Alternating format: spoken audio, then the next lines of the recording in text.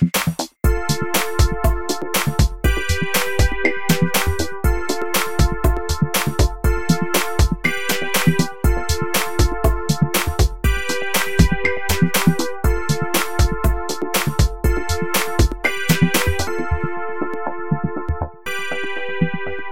guys, and welcome to The Educated Actor. I'm Matt. I'm Caroline. And I'm Natalie. And here we are again. Yes. Yeah. Still zooming. We're still quarantining, even though Still other people are not. We are committed to flattening the curve because this shit hasn't gone away yet. People think it has, and it has not. But we're here. Matt, are you back home? No, wait, home as in like.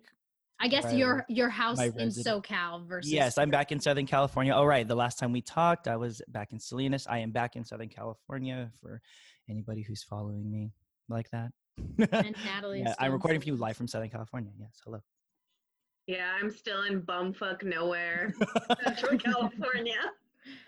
And I'm chilling in Los Angeles in the apex. Is it the apex? It's the epicenter. It's the epicenter of kind of the big virus, I think, right now. Although New York's pretty bad right now, I guess.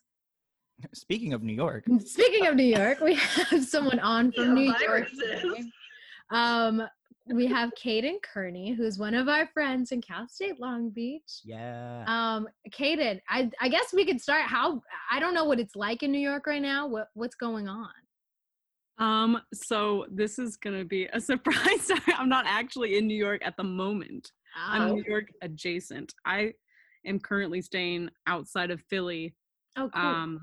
Because I just got out of New York at the time it got pretty bad. Mm-hmm. But New York, according to the people I've been talking to, has been rough. It's getting better though. They're starting to open up similar to California, which is kind of scary, but yeah. Awesome. It is not the place I would want to be at the very moment. Yeah, I can imagine. Even just being here, I made a trip to NorCal and everything's just so much more open. And so it doesn't feel as like scary, I guess, as like, it's, everybody's kind of on top of each other. And then even more so, I'm sure, in New York. Yeah, exactly. Yeah. But Kaden went to school with us, graduated, I think, with Natalie's class? Yeah. Yes. Yeah, we graduated together. And Kaden actually got their master's at UCI and now was living in New York just before the virus hit. Yes. So great. Do we want to, I think Natalie's asking the first question. Yes, I am. Okay. So this is usually how we started off. Oh, yes. Just a quick question. I wanted to ask Kaden, what are your preferred pronouns? Oh, yeah. I use they, them, theirs. Great. Awesome. Hey. Okay. Yeah, I'm like, just so that no one gets confused. With that, right? I don't know.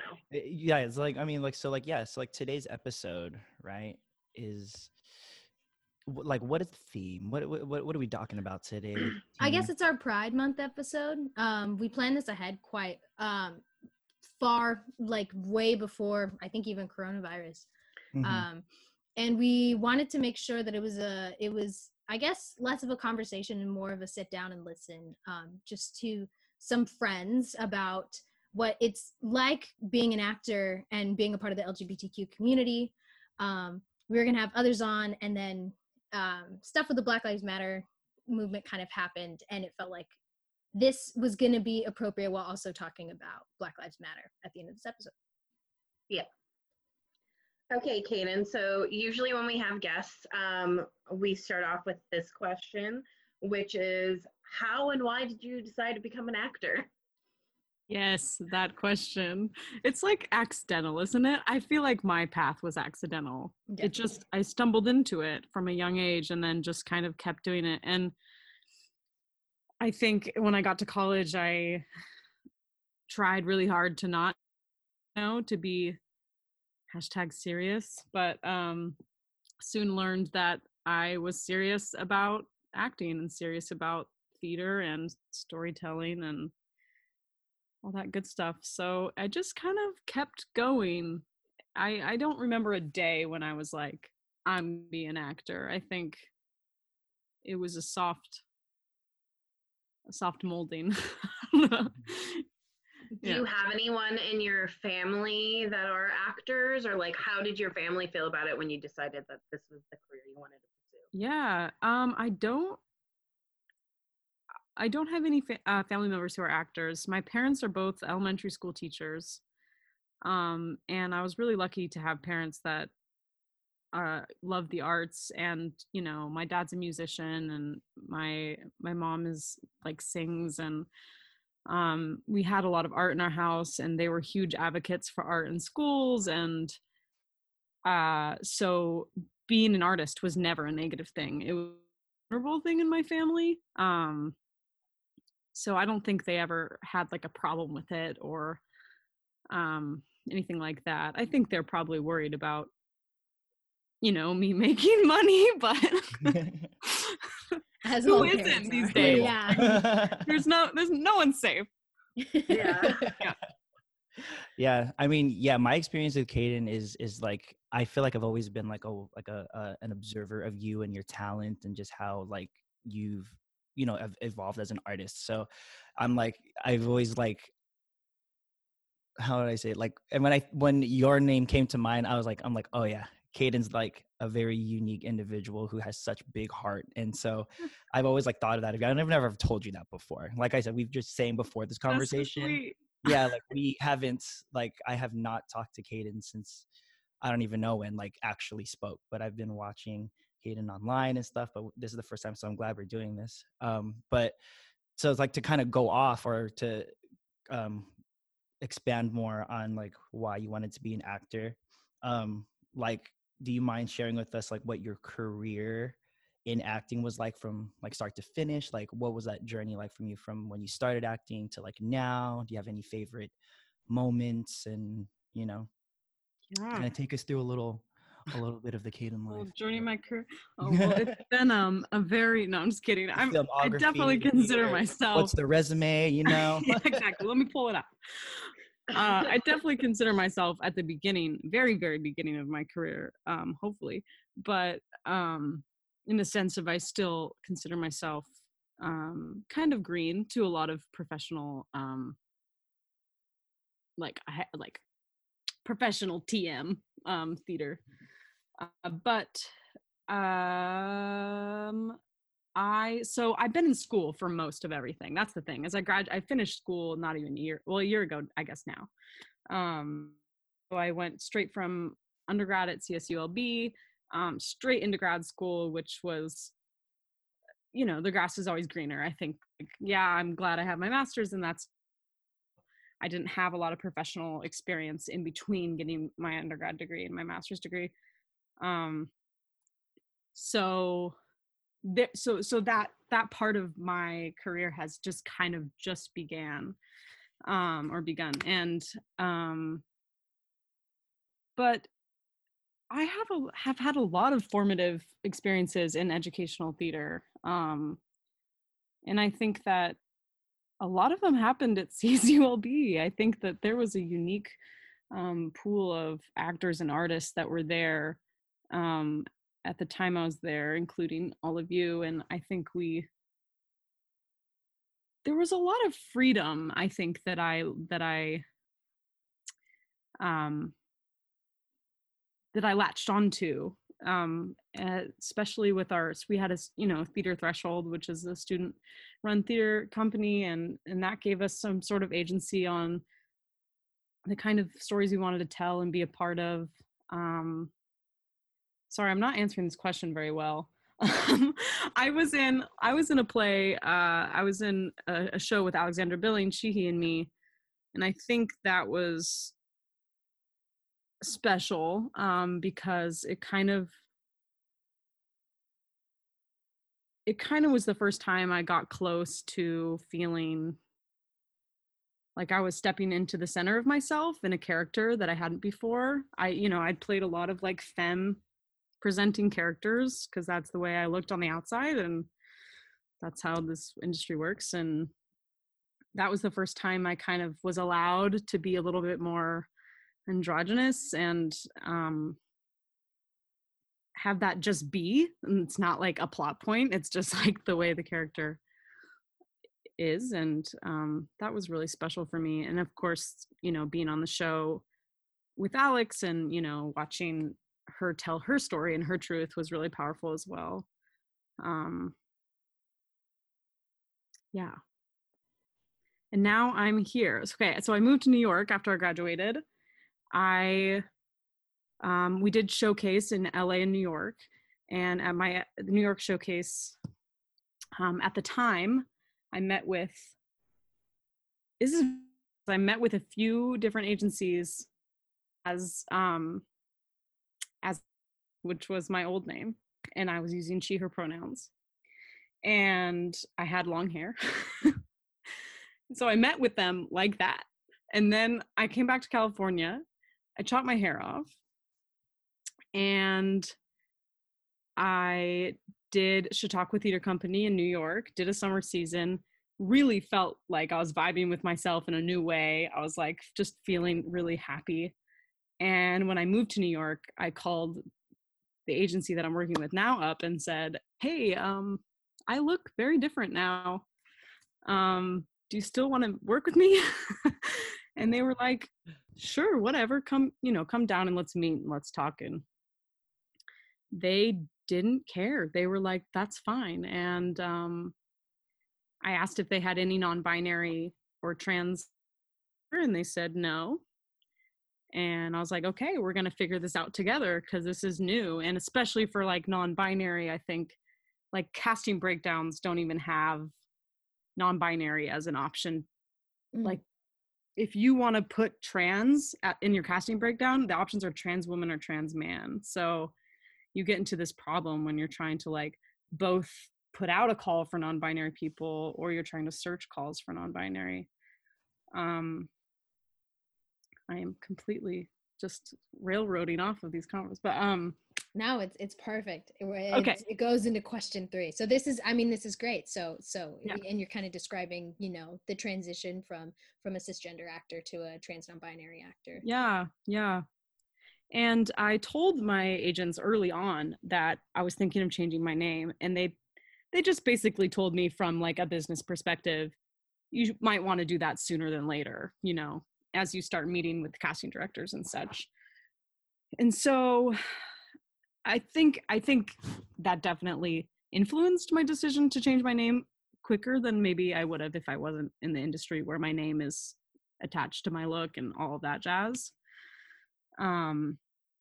But I changed my name pretty much like a few months into living in New York and started going out on calls as Kaden, and it feels good. Still feels good. It was definitely a transition period, like totally weird to like hear people call you by a different name and hear your parents call you by a different name. It was like, it's a whole journey, but every day it feels more and more natural and feels good. But yeah, go ahead and ask me the other question, because I think I imagine That's what I'm great. going to say is, yeah. Can I just say I'm so happy for you. When I saw, you know, the Instagram post, I was just like, wow, like I'm very, you know, I'm happy for you. Like, yeah, thank you so much. It makes, you know, it feels like you know, no matter what, it is you, but you know, like it feels like you're more you than you have been. Yeah, thank you. That's exactly how it is. I think that it wasn't that I wasn't myself. I just wasn't standing in the center of who I was, you know? Yeah. Yeah. That's good. Yeah. So I guess the next question, which is, how is your career different before coming out as trans non-binary to now? Yeah. Well, what I'm being sent out on is very different. Before I would just be sent out on much more like the cis young teenage girl was really like kind of where I would be shuffled into. And actually, I have a good story about this. So my hair was the biggest, believe it or not, like my hair is so symbolic in so many ways for so many people. And for me, it was the biggest part of my transition so far, was just cutting my hair off. And everyone around me was like, just do it. Like, whatever, hair grows back. It's not permanent. You can do whatever you want. And I was like, no, it's a huge deal. And I think it was because I knew that once I did it, I would be so happy that like, it would mean I'd have to face like the truth of everything.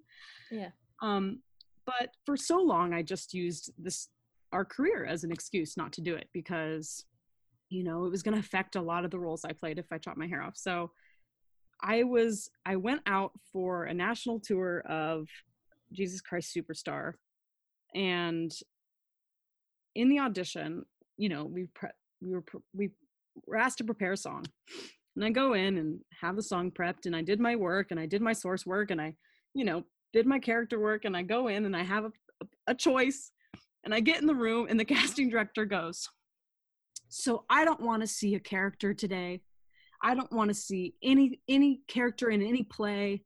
I just want to see you and who you are, and you sing this song from your heart. And I'm standing there with a full face of makeup, my hair done. I'm wearing a floor-length skirt. This was not that long ago. And I'm like, this isn't who I am. You know what I mean? Yeah. It just clicked. And I think that was the last straw, was that this industry is moving so heavily in this direction of like, you know, the authenticity of the actor is important to like the character they're playing. And in so many ways, that is 100% the way we need to go.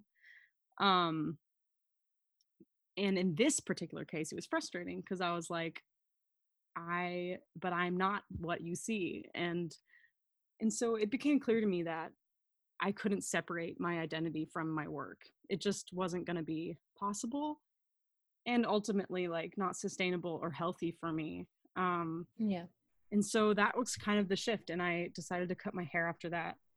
And now the roles that I go in for are, you know, more masculine, either more masculine presenting cis female roles, definitely more queer roles, because again, I don't pass as straight anymore, which is another interesting experience in life. And then some non-binary roles, which is really, really exciting.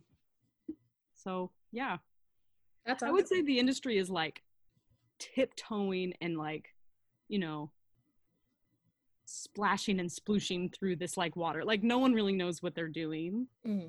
Casting directors are not really sure what's happening. I think it's new territory for everyone in terms of like saying this is a thing that we're going to identify and like lift up and like actually acknowledge. So I think it's interesting. How do you I guess, what is it like being straight passing as an actor, and then also like not being straight passing, like on the other side of it? Like, where, I don't know, you know? I mean, I think it's going to take like a unique team of people to like cast me as an ingenue, the quote ingenue, that we know, for example. And I don't, you know, as an actor, I'm not sure. 'Cause again, like I started my professional life, however you want to call that, like pretty much after I had decided to cut my hair. So, and present more masculine. So I think that it's hard for me to like compare the two professionally. In life, it's very interesting. Like I definitely don't, I think I pass as cis, you know, I think I have definitely privilege passing as cis in many circumstances, but I definitely don't pass as straight anymore. And it's interesting to go through life for the first time like that, you know? And there are certain circumstances where I don't pass as cis, and I had my first bathroom experience with let's see, what are the older white women's names? Susan. Karen. Oh, Karen and Susan. I heard that like it was like it was like Becky's Margaret. like the young one. Oh, Becky is Karen the young is like the middle-aged ones, and then Susan's are like the older, like 55 plus. Yeah. No, anyway. I did have my first like bathroom experience where like I was asked if I was in the right bathroom, and I was like, what's happening? So it's just been a different experience walking through the world. I think in the audition circuit, before I come into the room, they know what they are expecting, what they get. Does that make sense? Yeah. Mhm. Yeah. I guess before before this kind of new wave of like diversity and trying to get different people in the room, what you see is what you get, versus like, you know, especially, I mean, you know, with sexualities and also with races, because you know, you're seeing a lot more like mixed people too, and so it's like, oh, like, what are you, how, like, do you look more white, do you look more Asian, do you look more whatever? Right, it's not binary. It's not binary. Yeah, it's like there's a lot of in between experiences that are all valid and make it hard for people to like have an objective list of things. Yeah, or put you in a box, you know. It's not really about that anymore. Yeah. Well, since you kind of started gearing also to this next question. Yeah. Since you've transitioned and have been doing work professionally as a non-binary actor, have you experienced any sort of like discrimination, or has there been anything that's made you feel uncomfortable, if you're comfortable with sharing that? But then also, has there been any things that have really excited you about this new journey that you're on? Yeah, I'm happy to answer that. So far I haven't experienced any like overt discrimination, which is good because that's messed up. And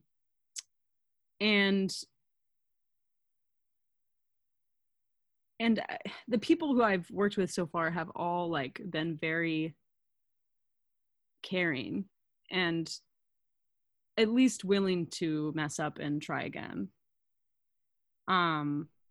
I think one of the things that I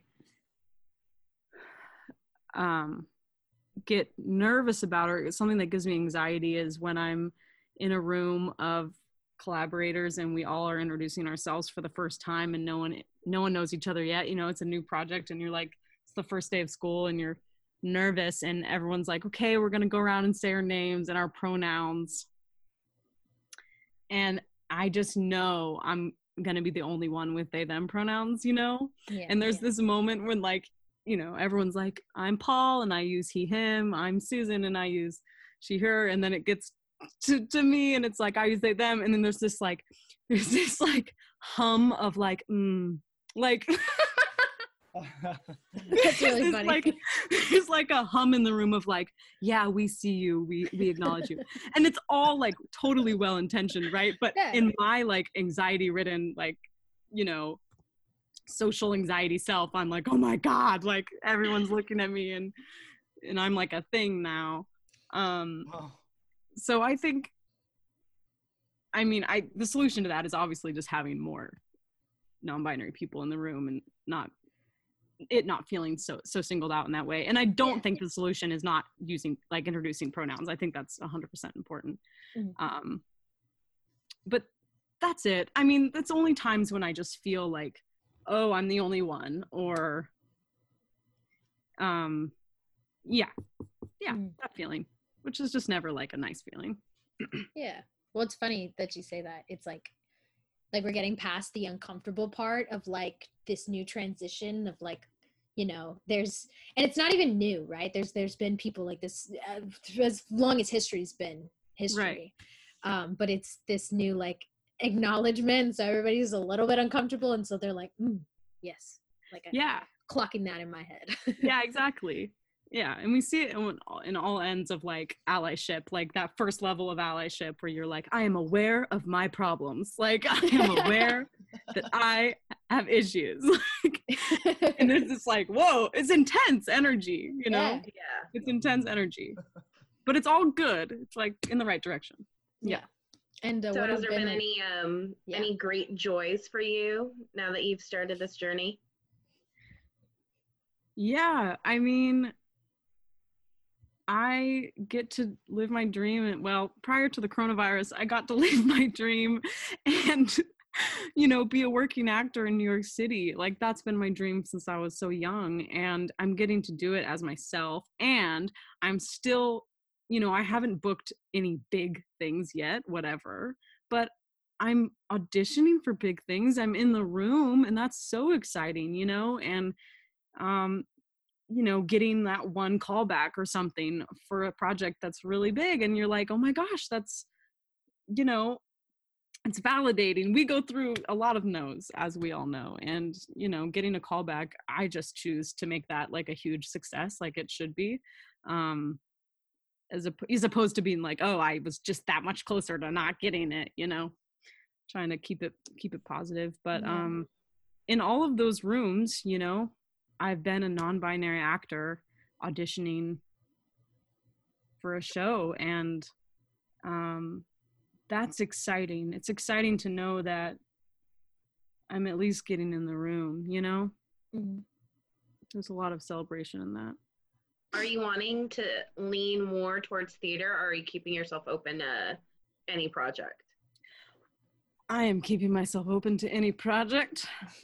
I would like, yeah, absolutely. I mean, I think theater is my love and my dream, which is ultimately probably why I moved to New York over LA. Not that LA doesn't have great theater or New York doesn't have great television, but they're just known for the way they the cliche of both. Exactly, right? Yeah. Well, that's good. I'm glad that you say that too, because I mean, like you said, I feel like just anybody who just doesn't have that representation in the business and anything we do, so I think that the fact that you are open to doing it all is perfect, because like we said, we need just more people. We need those stories to be told, and like, so people won't have that moment, because like it'll just be like, it is what it is. Like, we are here to tell a story, Right. So, right. I encourage anybody who's listening too, like whatever, if you feel like they're left out or whatever, not really getting that representation, like don't be afraid to like go out there and do it. So I'm really glad that you're doing it, Yeah. With that, so yes, you live in New York, and you have done work in Los Angeles. Is there anything, are there any like differences that well, I mean, obviously there's like differences from like the two, but is there anything that you prefer more than the other? I mean, I would assume it's New York because it's more theater driven, or and that's where you live, Right. or I don't know, like describe what the West Coast and the East Coast are like for you. Yeah, I think that there's a lot of I always say, when I moved to New York and I dealt with my first New York winter, which was like extremely mild, by the way, it was not really winter at all, which is concerning. That's funny. But I was like, I wish I could take New York's community of theater and like the closeness, both geographically and like sort of the tight-knitness that the theater community has in New York, and like just put it in LA, because I much prefer the weather. But I think someone said to me once, a long time ago in a workshop I took, that in New York, one of the differences between New York and LA is in New York, you walk down the street and you feel like an actor, like you feel like an artist, because like you're walking past, the theaters, and you're walking past the Pearl Studios where you audition, and like everything is like right there, and you just feel like, and then in LA, it's not like that. Everything is spread out, and there's highways and freeways, and and all the theaters are like hidden too, like they're just like little rooms in random places. Yeah, they're tucked away, and so the feeling is different. I think that I really don't think one is like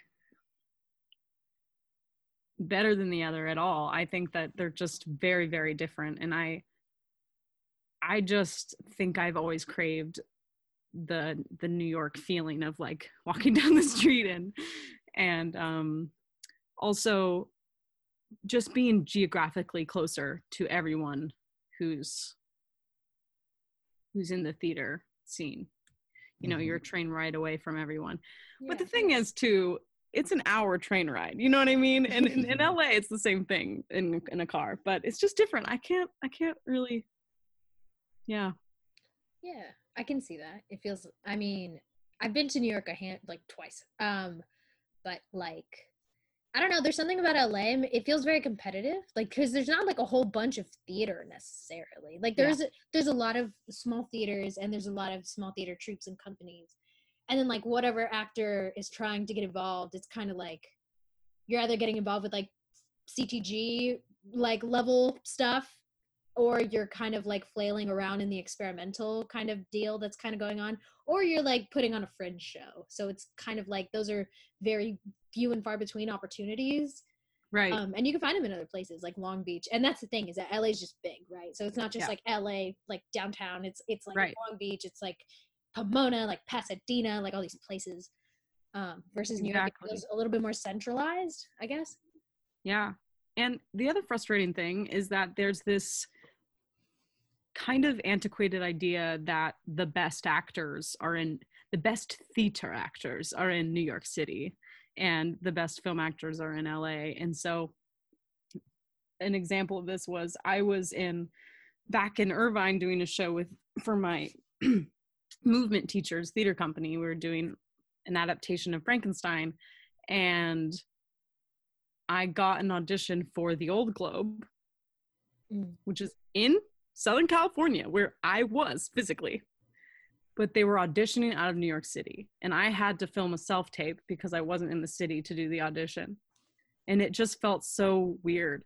And I'm not like calling out the Old Globe. That's not what I want to do here, but like, please cast me. But but it's just, a lot of theater companies from around the country, including LA, go to New York to cast a lot of their more high, like, Lord A trained theater people, yeah quote, right? I don't know. And that's kind of frustrating too, I imagine, for a lot of LA based actors who are like, I'm here. Yeah, exactly. I mean, yeah, like especially, we all came from LA, or not came from LA. We went to an LA school to get our BA and or like MFA. Right. So like we're here. But at the same time, there's I don't know. It feels like there's a lot of folks who come to LA who, are talented in their own right and may not go to school. And I feel like there's kind of like a competition there sometimes, like where it's like, oh, like either you're like a trained actor, or you're kind of just like really talented and like making it through. And then there's also just like the pretty aspect of it. Like there's a lot of LA people just really, really pretty, and really difficult. At least, and like that's fine, but it can be frustrating. I feel like the thing that I've heard, and I've never been to New York, even though I have family there. What I've been told from like a couple of different people is the thing with like that you get at least the sense of like the LA acting scene is that sometimes when you encounter another actor, it's sometimes the energy of like, one is like, oh, are you a threat to me in a way? Or like, what can you do for me? They'll like, try to be your buddy, but it's really like, how can I use you to progress myself? Where from what I understand from New York, it's like, oh, hey, you and I are the same. We're both in like the trenches. Like, let's help each other out. Yeah, I do. Again, like I haven't had the experience of like auditioning in LA full time, right? Because I've been in school, but I really do feel like the sense is in New York that everyone knows each other and everyone cares about each other on some level, and knows that, actors, it's so funny to me because actors can only help other actors out so much. It's not until we become directors or producers or casting directors when we really have any power to say anything. And it's like so like that vibe over there, right? So it's I totally makes sense. I could just feel it, it is like more communal than out there, right? Just like because it's a smaller circle in some kind of way, but it's just like everybody knows everybody and feels supportive. Because I remember just being in the room and auditioning here. I've never auditioned in New York, but when I have auditioned here in like LA, it's so totally feels like that. there's just that energy, you know what I mean? Yeah. Like, it's like you can feel like it feels more tense. And just being in like LA auditioning there, or not just being a tourist in LA, I guess, and just being a tourist in New York, I get what you're saying, you know, like when you're like, oh yeah, you can, it's like it feels like you're an actor, you know, because you're right in there. Like, I mean, I always say when I pass by the what's it called, guys? The freaking thing that I love of, oh my God, the Times outline of Square? the city. Oh, The the Brooklyn Hollywood sign? Bridge. No. Hollywood sign? It's like, it's so bad. I have you know, oh my God, I've lost it. Where is it? It's just literally what you call like the outline of like any city, like anything. Oh, the skyline? This fucking skyline. Oh my God. Yeah. So that's like, I have a thing for skylines. And like, when I see the skyline of LA, like you just feel this thing of like, oh my God, like, you know, I'm inspired and everything, but then it's so far. But I can get it, because you're in it. Like when I have walked the streets of New York, there's that shift of like possibility, more comfortable possibility. It feels like anything's possible. In LA, it feels like you gotta like fight to get there, kind of thing. So it feels, it's very interesting. Yeah. I'm glad you brought that up, Natalie, because I was like, that makes total sense. It makes total sense. So yeah, I feel like you do have that really great vibe too, and I totally agree. Like, and people who are in film, if you can listen here, I say if you can bring that theater like vibe and that community that we all have, to just be there for each other and do the work, and, you know, be there for just like the whole project, and not do it for like, oh, fame and blah blah blah. Like, the experience in film would be just so much better, I think. You know, like people actually like caring for each other, like what they're doing, instead of like, I'm not gonna do another take because like, well, you know what I mean? Like, yeah, I don't know. So I'm glad you pointed that out too. Well, I think what's interesting is because like for me, I mean, obviously coronavirus hit around the time that I had just graduated. But like, my experience with going out to LA theaters, mostly just seeing it, mostly talking to other folks about it.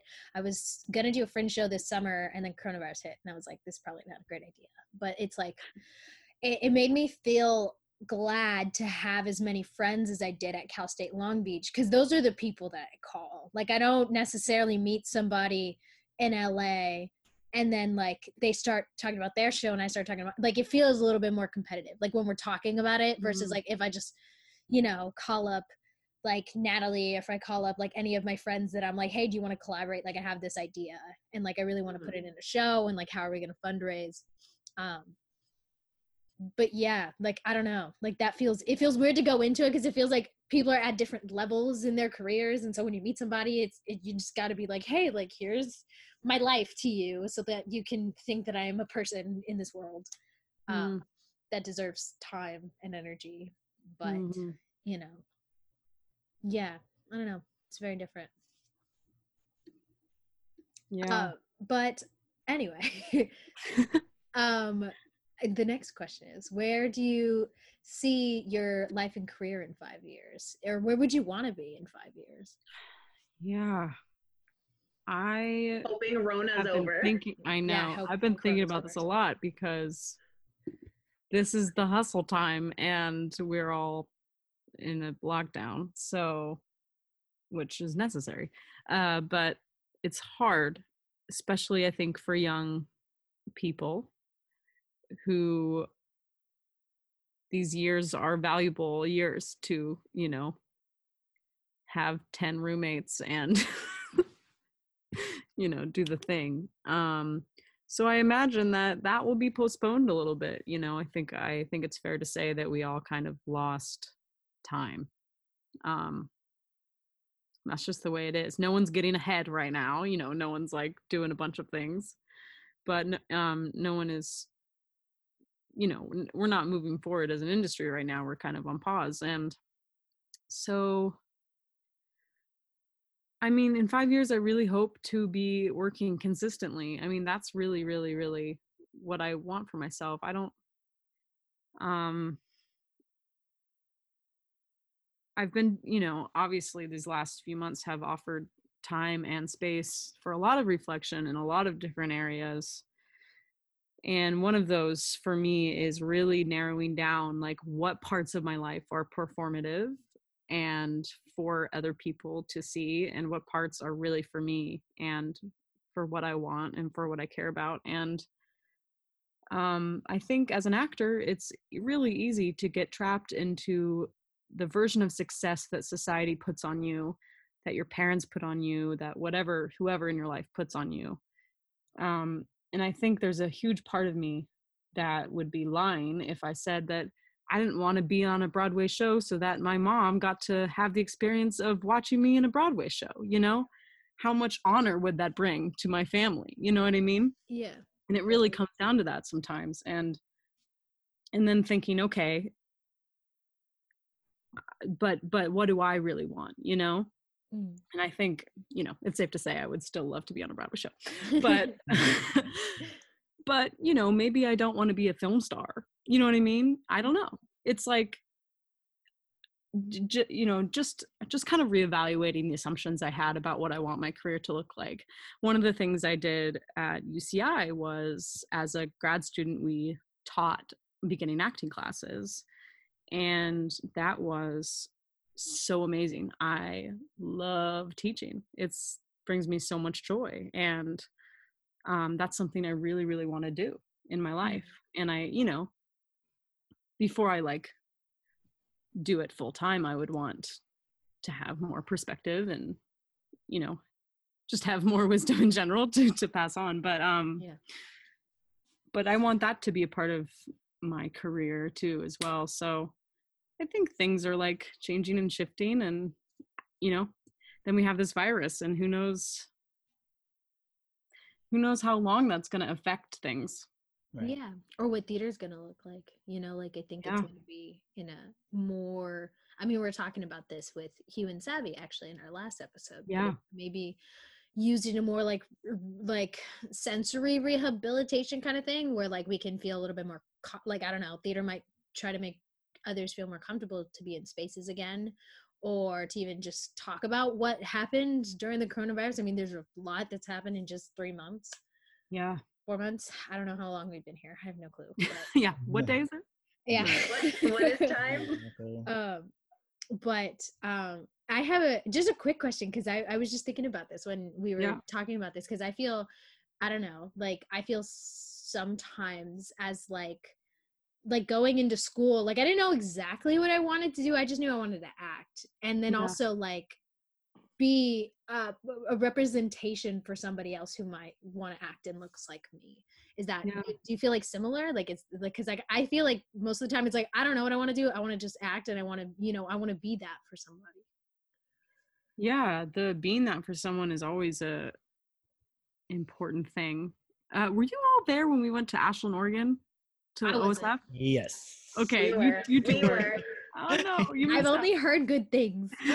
What a time. It still makes me like I just immediately get like butterfly feelings, and just it's like sparks come up again OSF every time I think about it. A special place. And the 12th night production that we saw, I cried after that show. Like uncontrollably could not stop crying in the theater. Like everyone had left and I was sobbing. And it's the first time I ever saw myself on stage, you know, in the moment. So just for context, the actress playing Viola also played Sebastian. So they set it in like the 1920s. That's cool. Like a film studio. Illyria was like a film studio. And at the end, when the twins meet, you know, it became one actor on stage. So she embodied male and female. And it was just so powerful for me. And like very formative, even though it took a while for that to kind of sink into. But so yeah, the idea that I can, you know, do that for someone else is really powerful, I think. Yeah. So what advice then would you give to any LGBTQ like plus people that are wanting to become actors?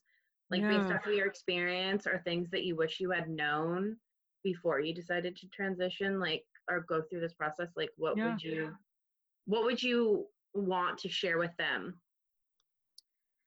I think just the first thing is know that your journey is unique, and like to own your own journey and know that it doesn't have to look like every other person in the community's journey. It doesn't have to look the commercial version of what we want a trans person to look like. And to know that, it'll feel right when it feels right, and it's okay to take time. And then the second thing would be to just use the beautiful technology we have to connect with other trans people in the industry. I mean, I think that I have several people in my life who I've never met in person yet, who are non-binary actors and theater makers in New York.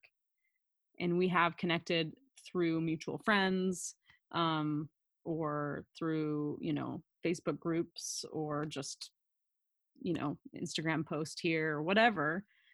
And there's nothing like feeling you're not alone and being able to reach out to someone who's just like a few steps ahead of you in the journey, so that's important, I think. What other advice would you give to, say, allies? Or I would even say, especially like since we've touched upon it too, like what would you want casting directors or like content creators to know? Like with this new changing climate, what advice or things that you would like them to be like, maybe be a little bit more aware of? Yeah, sure. I mean, one of the things I've seen that's really cool that some casting directors have done, which is positive, is, when you sign in for your audition, when you arrive, they'll have like a spot for pronouns. And I think that's really important because, as you address the people you're working with, it's important to not misgender them. And I think just being clear about whether or not, like, what your desire to have a trans person in this story is. If it is, we are just opening our call to kind of this gender blind casting and we're allowing anyone to come in and play whatever, or is it we specifically want a trans person to play this role? If so, why? Obviously, like, I haven't had these conversations with casting directors, and I want to assume the best. I want to assume that, and it feels like they care about doing it right.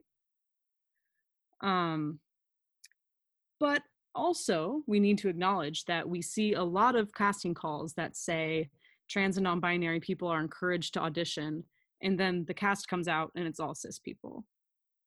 So that is still a pattern.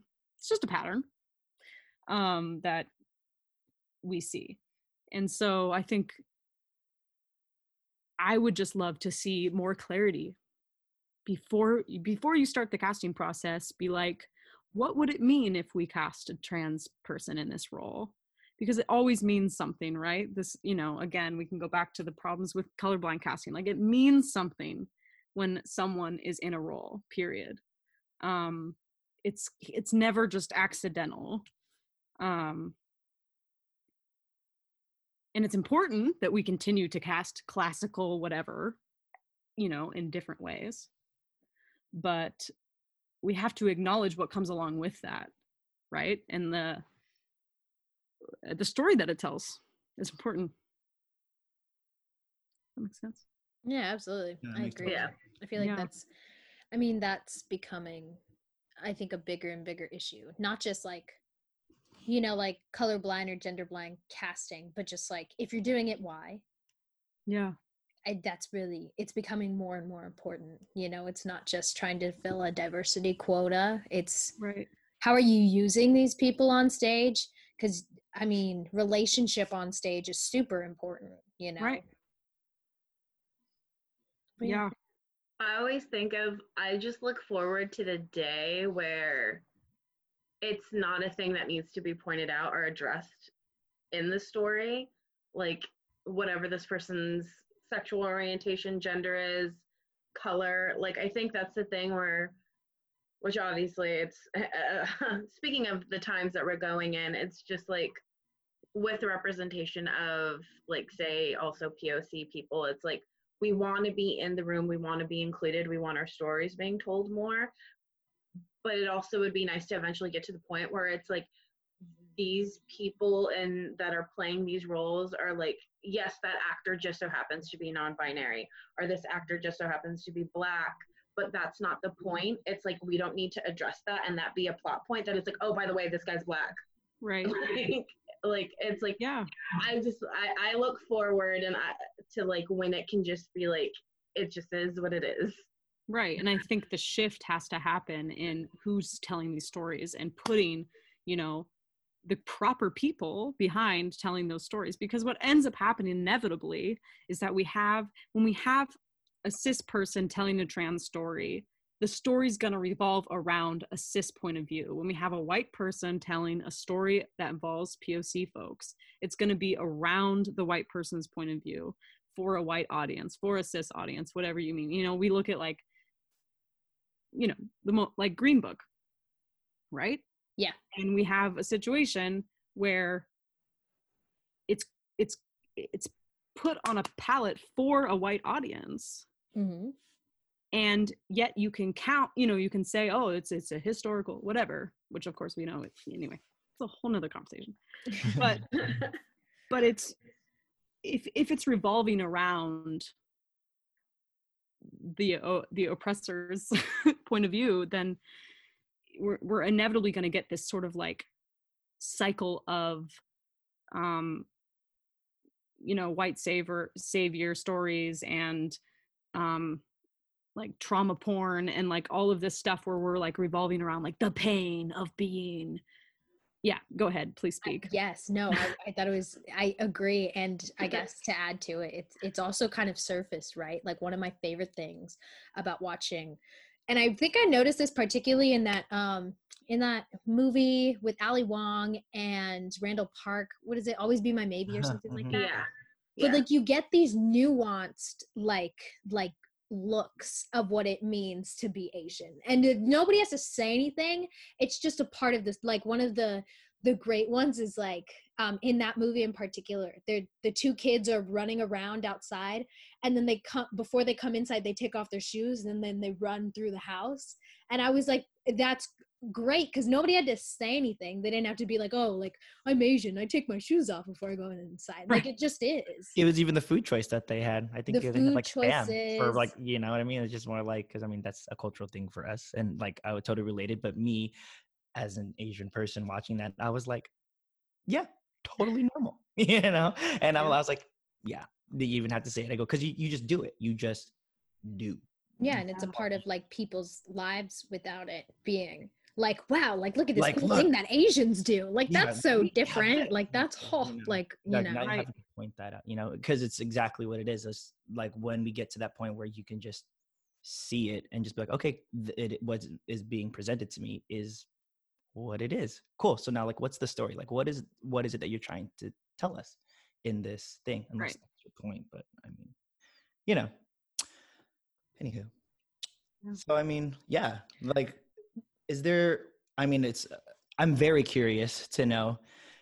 We are all in lockdown. You know, I mean, like you said, we're all on pause. Yeah. But has there anything that you were working on, you know, prior to COVID, or is there even anything like that you're working on now in this lockdown or anything? Oh, even if it's like writing or just writing things you're doing on something, your or own. just, you know, like what are you doing now? Like what is your career like? Yeah. Or what would you be doing when we get out of this thing? Yeah. Well, right before the quarantine kind of became real for real, I was in a off-Broadway show in New York with a new theater company called Normal Avenue, and we did a new play, which was awesome, and that was really fun to collaborate for the first time with people who I hadn't met before and make new, you know, roots in New York. That closed like March 1st or something. So it was like right before everything started. Like, Yeah, it was like 10 I think days Broadway or something. shut down on like the 15th or something. Yeah.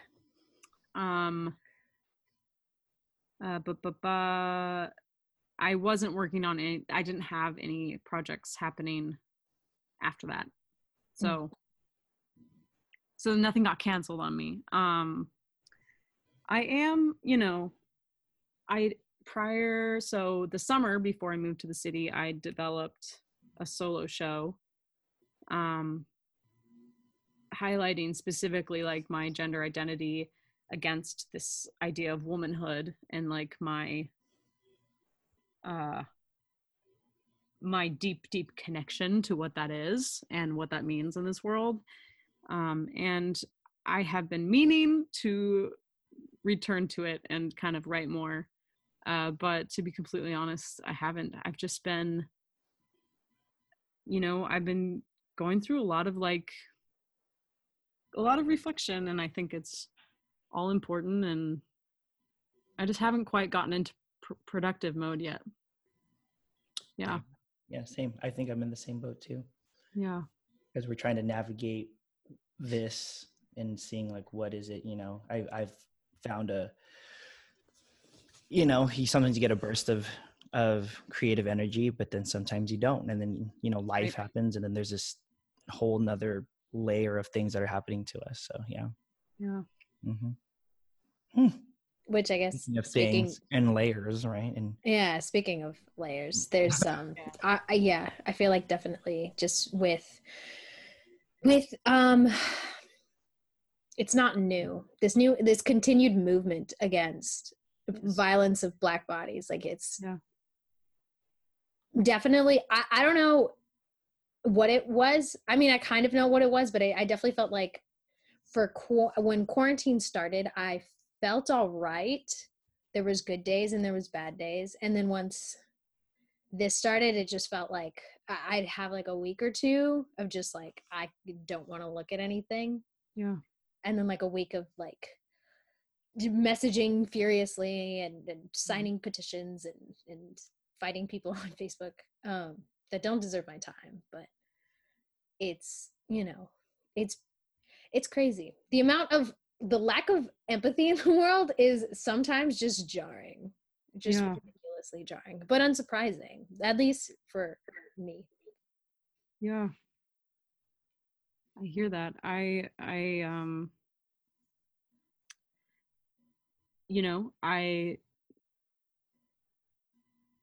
committed to continuing my work as an anti-racist person, and I have a long way to go. I have a lot of work to do as a white person, and it's critical. It's just so critical, and it intersects directly with Pride Month. It intersects directly with our theater community. I mean, there's no separation. It is all connected. And I just want to highlight that the non-binary, the transphobia, and specifically the transphobia against kind of non-binary or in-between people, 100% is rooted in white supremacy. It's 100% rooted in these colonial ideas and ideology that was always targeted towards POC bodies. And it's really important that we acknowledge that and understand that, ending white supremacy or fighting white supremacy is my job, not only as a white person, but as a queer trans person, and our entire liberation was built on the backs of Black trans women. And we all like to forget that. So I read a meme the other day that was like, or a post or something that was, it said, Pride wasn't canceled this year. Pride TM was canceled. But it's the most authentic it's been in decades. Yeah. And we're marching in the streets because that's what Pride was in the beginning. It was a riot followed by a march for rights. Sorry, I'm digging. And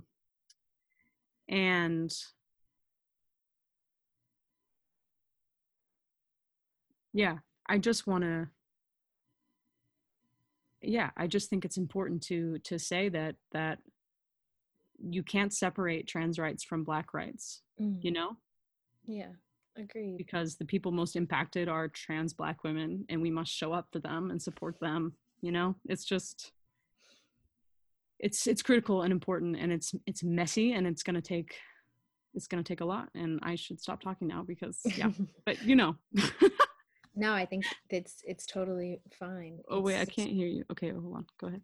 No worries. I think it's totally, it's important because that intersectionality is ridiculously important, right? Yeah. There's like, I think a lot of the times, you know, I did see a post once, which I was, and I do feel this way sometimes with some of my queer friends, not all of them, but a fair amount of the time, where it's like the post said, your queerness doesn't erase your white privilege. Yes.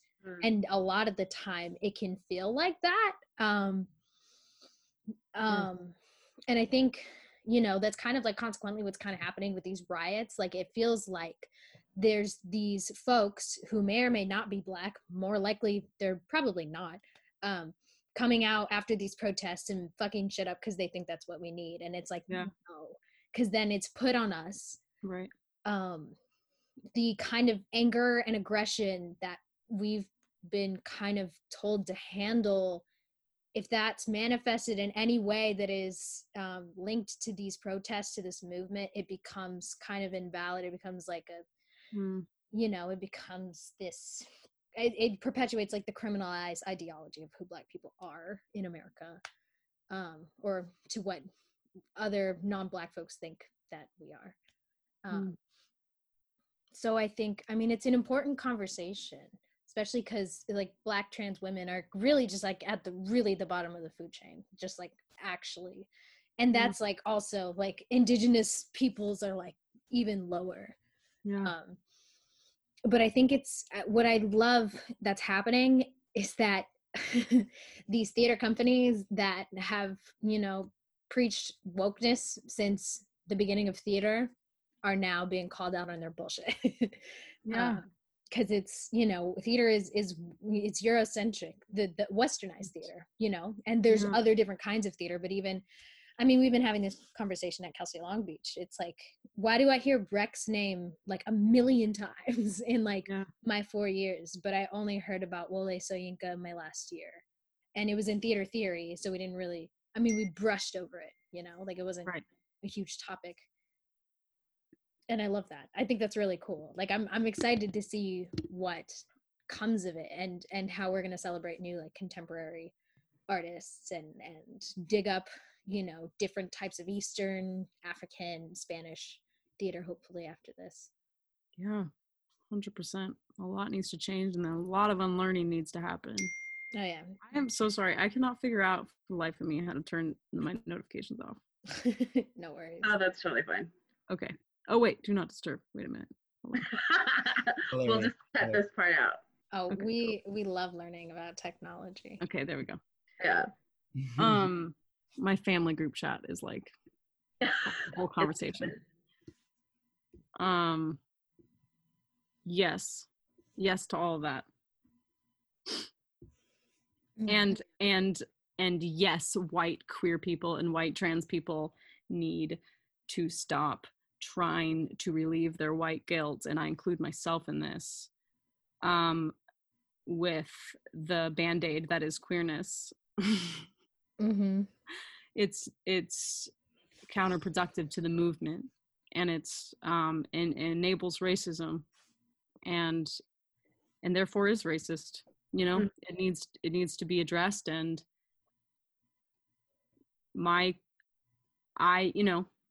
I have a white experience and a white perspective, and I also have a queer perspective and a trans perspective, but it does not change the fact that I have a white perspective and a white experience. And the sooner we shake off the fragility from acknowledging that, the better, you know, we can all move forward and do the work that's necessary. So I really appreciate you pointing that out, because it's really important. Yeah. Yeah, and it goes both ways. Also, in a similar way, the Black community for sure, like, has so much work to do with accepting queer lives. Like, it's unsurprising and still just like, it's just baffling in a way, because I'm like, y'all, I'm like, it's not even that. It's just, I don't know. I get a lot. I comment a lot on Facebook threads about Zaya Wade, because I think that she's dope, and I think the fact that people are coming after a young girl for being who she is gross. And it's frustrating, because you know, I think similarly Black women historically have been able to accept whatever they see for the most part. Like, I've been hearing a lot of stories from others about how Black women were some of the first friends of like queer people and Indigenous people who really like fight for them. And then like you see like so many people in the Black community are very traditional minded, who are very like Christian minded, and it becomes like so much hate, and it's just awful. It's sad. Like, there can't, like, it feels like for these two different perspectives, the intersectionality can be really difficult to like go through, and it needs to, I mean, it needs to happen. It's 2020. We're in quarantine. Yeah. We have And time. hey, like, the sky's the limit if we all come together, you know? Mm-hmm. Yeah. Who knows Like, what'll happen? Maybe we'll get that Cheeto out of office. Like, that would be fucking awesome. Yeah. I know I was oh, responding and I was muted. But yeah. Yes, I agree. yeah. Oh, God. Honestly, the 2020's thing, been rough. yeah, the thing that I keep thinking of, and I go back to when I've like been having these discussions with people, is that we needed to be faced like globally with this ugliness. Yes. Like, it was the shitty pandemic, but things would not be moving the way that they are now had that not been in place, because Yes. we're now having to fucking sit and deal with the shit. Yeah. It's like, you can't, like, people are unemployed, people aren't working, people are stuck at home, people are sick. Now you have to deal with all of these other things, and you're realizing and seeing, or at least the people that are able to admit and be aware of it, that it's like all of these things are connected, and we need to fucking deal with it. Yeah. Yeah, I agree. Like, I feel like, in a way, you know, like, I wish nobody had to die. Like, if, Correct. you know, like, I don't think George Floyd like, people have been knew that this was an issue well before this, for the last, since the beginning of time. But I think you're right in a sense. We were just talking about this when we were structuring this episode, but it's like, the mortality that people are facing with the pandemic is the same mortality that I feel every time I wake up and see another Black person killed. Like, like, it's and that's what, like, and that's the ones that I see maybe 5 or 6 times a month, versus the ones that haven't been reported, the ones that are covered up. And so you're seeing more and more of these cases, like this new one with this kid, this Hispanic kid from LA who's 18, and you're watching because everyone's on their phones, because there's really literally nothing else to do. You're kind of like reading the information, and so when people comment and they're like, oh, but this, and it's like, well, didn't you read it? It said this. And like, why are you're asking hard questions that they seriously have to consider, and not just, I commented this on my Facebook, and now I'm going to go to work, and now I'm going to do this, and now I'm going to do that. It's like, they really have to think about it. Like, was this fair? Is this okay? Should we really be looking at this more closely than we have been? Because we're so busy in our lives that we, you know, it's difficult to say what must be at the forefront of us individually, let alone as the community, I guess. Yeah. And I think there's a direct correlation between capitalism and white supremacy, obviously. Yeah. And then we have capitalism kind of being unveiled a little bit via this pandemic. And like, all of a sudden people are like, wait, oh, this whole system has been like benefiting these few people and not me. Yeah. And this whole system is like rigged. And then this happens again. And like you said, this time people are forced to take pause, and their perspective has just been tilted a teeny bit because of the pandemic. Yeah. And it's causing a massive wake-up call to people who have been privileged enough to never have to wake up to it. Yeah, because the capitalism is informing the people who are suffering most from the pandemic, which is people of color. And then like not even that, it's like these people are still getting shot in the street and there's a fucking pandemic going on. Like, yeah. And so I mean like I as like a person, you know, as a Black Latina girl is like, that's unsurprising, but to so many white folks, they're like, how could this happen? There's so much shit going on. Why are the cops doing this? And it's like, well, you know, you have time. You can go and watch 13th on Netflix. That takes up 2 hours of your quarantine time. And you learn something new about the way the criminal justice system has been set up forever, since the beginning of the United States' revolution and everything. So, I mean, you know, like if there was, you know, I saw all kinds of articles once the pandemic was starting, was just like, obviously this was going to happen because we don't have any policy in place to protect people if this did happen. That's why people are reopening stuff now, because it's really not about the coronavirus itself. It's about the economy and whether or not people can live for months without a job. And if people could, like, they'd be fine. I'm sure loads of people would be happy to be at home with their families not working if they felt like they could do it and it was necessary for their health. But then this whole pandemic gets politicized, which is stupid as fuck. Whether you're like mask or no mask is basically whether you're Democrat or Republican at this point. And then yeah, the fact that wearing a mask is a political statement is alarming. It is deeply alarming. It is. God, people could be, I don't know. Yeah, I also don't want to make general statements, but at the same time, no, I mean, my survival job, or my I used to call it my muggle job, but I don't know, Harry Potter's kind of trash right now. Oh no! Oh wait, no, I don't. Yeah, there it is. That's gonna take some time to reprogram. Yeah, it's sad because it's such a good word for it. But anyway, I work at a grocery store right now, and so I've been, you know, I haven't stopped working since this all has been going on, and it is interesting to see the array, the spectrum of people reacting to this pandemic. And, you know, obviously here it's a law to wear a mask inside, and people just, you know, they don't want to, some people. And it's interesting also to like clock the demographic of people who are like that. You're like, yeah, you're all looking kind of the same. Oh yeah, it's what was I was just talking, oh no, I was listening to, do you know who Ta-Nehisi Coates is? Sounds familiar. He's a writer, and he's like, I don't know what the word for him is. He's kind of like a racism theorist. Like he talks a lot about just like racism and how it works, and he puts it in this beautiful way. Between the World and Me is one of my favorite books. You should definitely read it or listen to it on audiobook, because it's kind of outlining Between the World and Me. It's so good. It's like, oh no, you froze on us. Did I? I'm always freezing on people. Yeah, you froze. What happened? Can you hear me? Yeah. Okay, now you're back. Okay. Well, you mostly just need my voice, so that's helpful.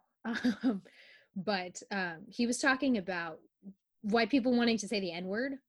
And it's, he believes that a lot of it is because white folks have never had to they've never been barred from doing things. The whole white philosophy is like, you can do anything you want if you put your mind to it or whatever. Right.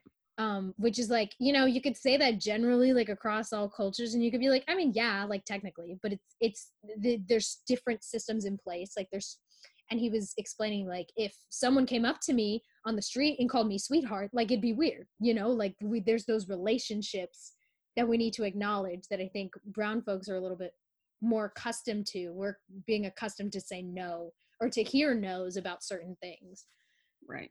And so I feel that way about just like masks. It's like you're really just doing this because you don't want to, but like there's cultures just everywhere where it's kind of like I'm doing this for the betterment of like everybody. Yeah. Regardless of whether or not I want to, you know? Yeah.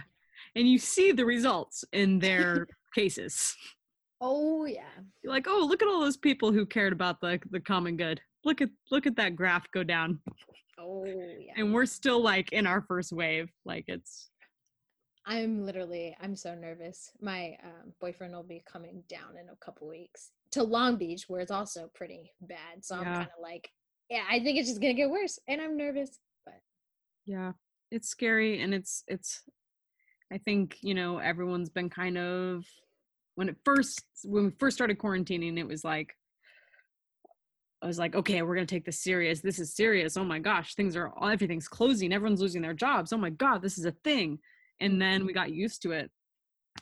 And now people are like, but I did the thing. I did it for 2 months. It should be over. And it's like, no.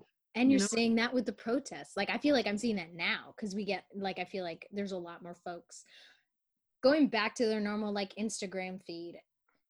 And I feel like it's the same common denominator of like sitting in that discomfort, you know, it's people they don't like to think that, oh, if I don't like put on a mask that I'm hurting other people, or if I don't say this on a regular basis that I'm hurting other people.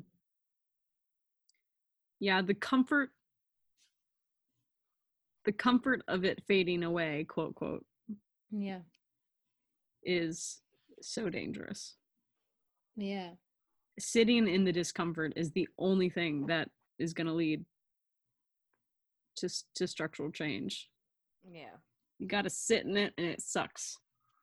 There's going to be a lot of discomfort. Like it's funny to me because it feels like there's a lot of I was in NorCal for a while, and there was like it was really cool because one day I woke up in my boyfriend's sister's house, and there was a little like she lives in this really nice neighborhood, and there's like these white folks in their cars, and they're doing like a little drive-by with like Black Lives Matter signs, and I was like, that's so cute. Like there's like they were doing it mostly for their kids, which I thought was just equally as important. I'm like, this is great. Like your kids should see this. Like they were like as young as like 2 or 3 and probably as old as like 12, like 13. And I was like, this is really cool. And like me and my boyfriend and his sister, and they're half Asian, and we just had a conversation. We're like, yes, this is very cute. They're not going to like it once we have to make reform and talk about all of these really uncomfortable questions and conversations that we have, you know. It's going to be very different. It's going to be, you know, it's revolutionary and it's important, but it's going to be uncomfortable for a lot of people. Yeah. And if you think, like, I don't know, if you think you can be raised white in this country, if you think you can be white and raised in this country and not be racist, then you will never contribute in the way you are required to this movement. And and to think that you're above the socialization is just so counterproductive, you know. Yeah. We have to just say, yep, this is what I was taught, and this is what is happening. And even though I have a good heart, or whatever you want to, you know, say, to, you know, you cannot let yourself off the hook. It's so easy to have this binary of like good person, bad person. And you know, it's not like that. It's literally like it's the same thing as like somebody who's going through an addiction. You have to admit that there's a problem to begin with, and that's really hard. And I mean, and a lot of people just can't even do that because of the fact that it's like, but, and I think it's just, it's the difficult thing is people have the issue with like, but I've never flat out said anything. Yeah. racist. I have not, tried to lynch anyone. I've not attacked a gay person. But then it's the whole like your silence is your compliance to the issue. And so, I mean, even me, I'm not fucking untouchable with this issue right now. It's like there's still things that it's like I know where I've fucked up and I'm having to address those things and like figure out. Honestly, I'm still like I knew, and I'm always kind of like future planning as to like where I see my career at. And I've always like said that it's like someday I want to have my own production company. I want it to be inclusive, but now it's like, okay, but what am I going to do?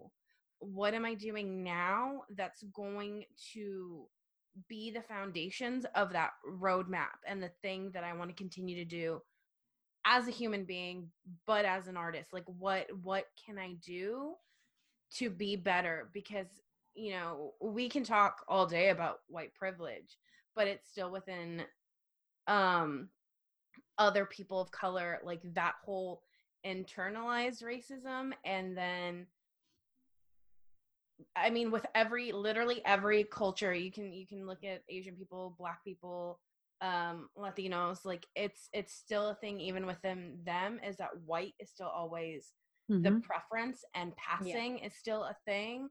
And so I'm finding my path through all that shit too. So it's like, it's, white privilege is a big thing, but it's not necessarily a thing that just affects white people. And it's not even just white privilege. It's more of like implicit bias, right? So it's it's about I just watched 13th. I hadn't seen it. I knew most of the history that was going on in it, but it's also it was crazy to watch because I was like, it was the only time I'm going to watch it because of past experiences I've had in school where I had to access trauma, and now it stays with me. And now every time I see a police brutality video, I get really nervous, and it's bad. It's not good. And like that's the thing, right? So we're learning that our implicit bias is based on historical policies and perpetuation of stereotypes of Black folks. So it's not just, oh, I'm not saying anything racist, or like I have Black friends, but it's like, what do you think about those Black friends? Like, how do you see them? What kind of person do you think? If you see a Black person on the street, what's the first thing you think? And then, like, do I, as a person, like a white person, have any way to empathize with this person of color? And the truth is, for the most part, no. Like, and in ways we can, like, we can connect as human beings, but I think a big issue, especially in the theater community, but just like in communities where a lot of people feel that they're very like progressive, it's like, I get what you're going through, and like there's I've been oppressed as well, or I have the tools to help you, but in the way that I want to. And it's like, no, I have every right to tell you how I want to be treated, how I want to be helped. Which I feel like a lot of people are just running into this issue. And I'll bring it up because we were just talking about this just before we got on, but our school is under fire for the way that they've treated Black folks at the school. And it's not, and I'm finding more and more, it's not anything there's a lot of things that have been said directly that are super racist, but also it's things that you would just never expect, like as a white person, you just don't think of, and that's not your fault, but it's also like this history has perpetuated that. And so many people think, well, why would I have to think about this? And it's like, well, it's something I think about every day as like a brown person. And that's where we need to start, is that obviously I think about these things every day and you don't. So. Yeah, absolutely. Absolutely. Yeah.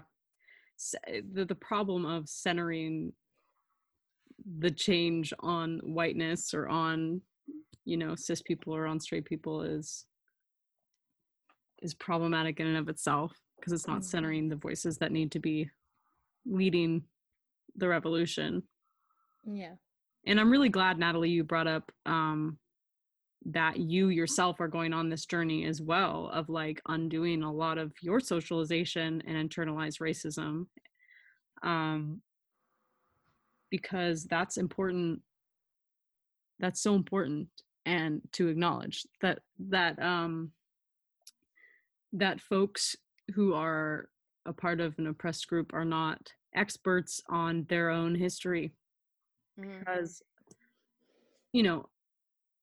they are not I shouldn't say that, in many cases they are, but like we are not necessarily automatically informed of our history, especially if we have been raised in America. So, and I say that a lot, going back to like how allies can be better, at least for trans and queer folks. It's like, I don't know everything yet, and I'm still undoing a lot of internalized transphobia. I'm still figuring it out as well. And I think, I imagine that that's true for lots of groups of people, and acknowledging that it's labor for yourself and not your job to do that labor for the people who are benefiting from your oppression. Yeah. I think it's even more so today. And just to end, because I did get, Matt, I know your laptop's gonna die. I just got a text. Sorry, I was panicking. I know, we've been going on. I searched through this damn thing, and I'm like, found this. But keep on. But it's it's even more so today, because I'm just like, anybody who asks what's going on, I'm just like, Google it, dude. Like, and that's what's just so annoying. And you get that, it's mostly from older folks, and I'm like, I get it, like you're older or whatever, but just Google, like, easy, like, or like watch a movie, or read a newspaper. Yeah. And not even just like a newspaper, ask questions, watch YouTube videos, like, in terms of like just be able to be open to have a conversation. Or just like, and I think it's also, there's just so many things that intersect, but it's also part of like being educated in a way that our parents weren't as much, like so much information is accessible. I know I'm the first in my family to have like a BA, so it's rethinking things not as just they are, which was cool when we were just surviving, but now we're like POC and we're thriving and we're asking questions, and they're hard questions, and they have to happen so that the world can move forward. But anyway, I know it's so nice to see all of you. I know, it's been too long. It's been so long. It's so when do hard. you come back to the best coast, the best coast? I'm planning on visiting my family. I was raised in NorCal, so my NorCal Summer Wing. Yes. I'm moving there at the beginning of next year. I'm moving to NorCal. Oh my gosh. You'll be one of us. Probably Pleasant Hill or Lafayette area. Okay. I like it there. Yeah. So my family is still mostly out there, and so I'm gonna go visit and spend hopefully like a couple months out there, just while I'm waiting for things to open up again. Yeah. To get started. I know my mom was like, how long do you think you're gonna be here? And I was like, I can give you like a 2-month forecast at a time. Like, that's about all I have. For real. Yeah, well, this was great. Well, hopefully we'll be able to see you. I know I've missed you. I know, I've missed y'all too. I really, like, grad school sucks you up, I regret like not being able to be as active in like Long Beach's community while I was at UCI, but it's like despite the flaws of our department, the times that all of us, because we were all there like overlapping, like staggered times. Yeah, literally I'm looking at all of us and it's like, we're like 3 generations of graduations right now. I'm the baby. It was such a good time.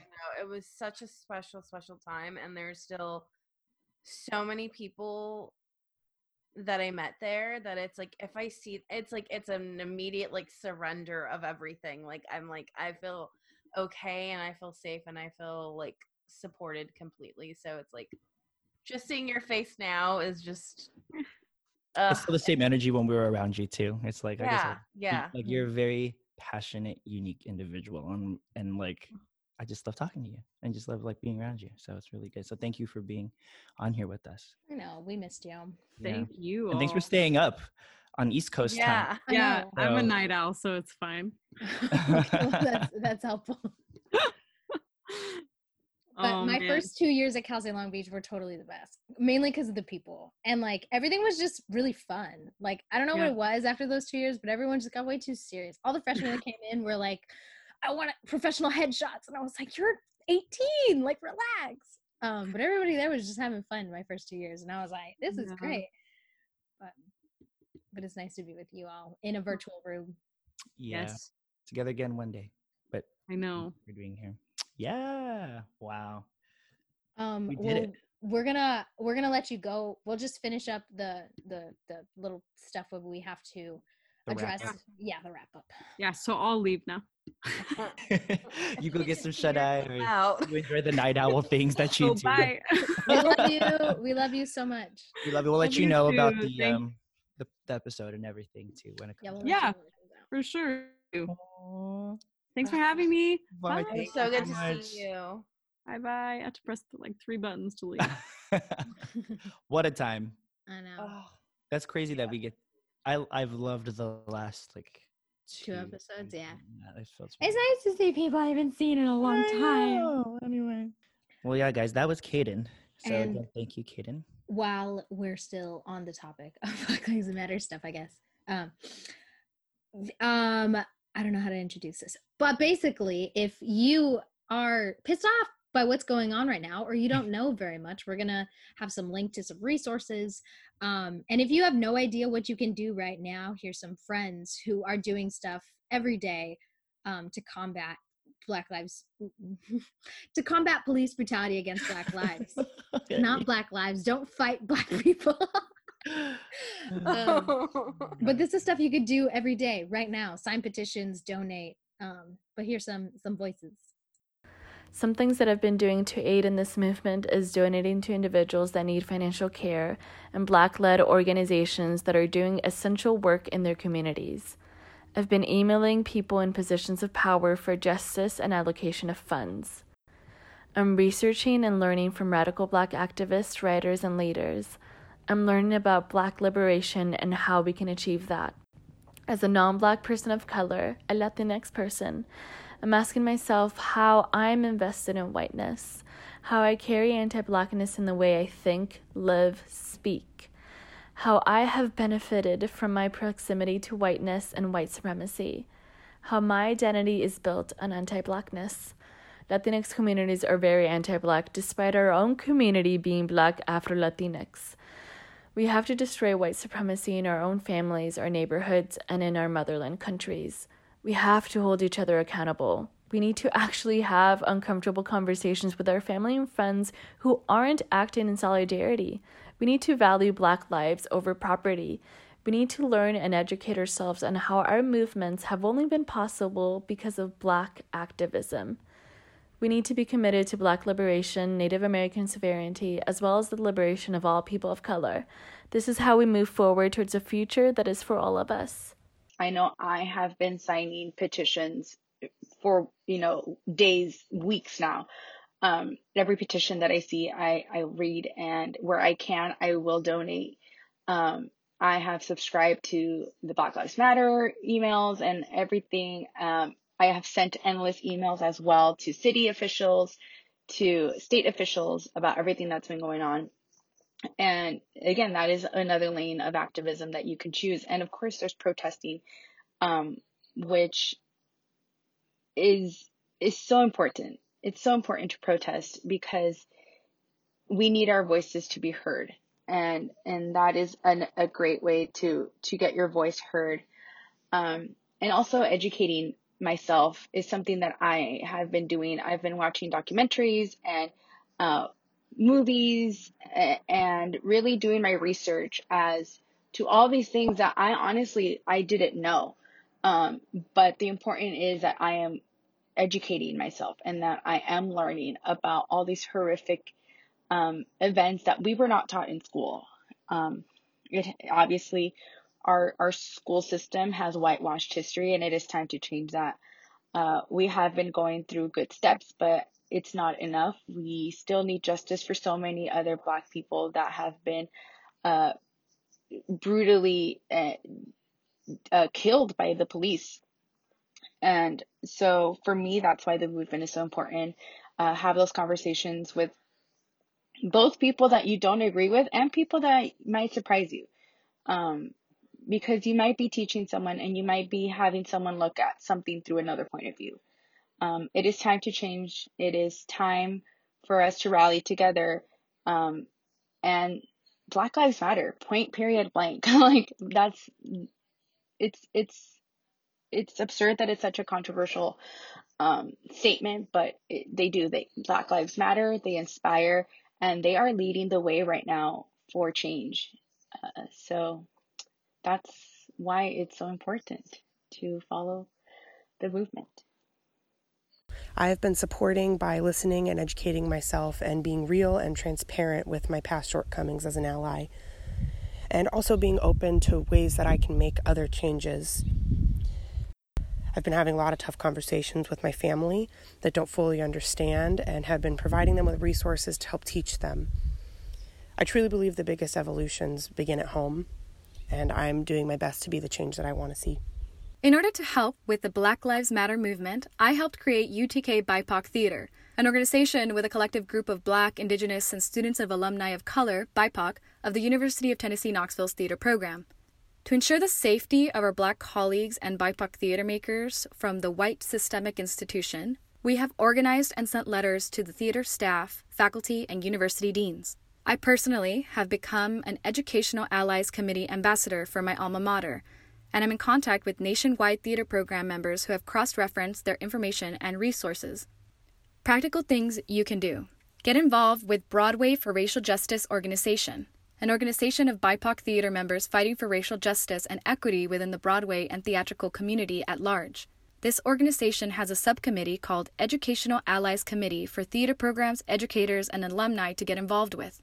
Get involved and sign the petition, We See You, White American Theater, located at www.weseeyouwat.com.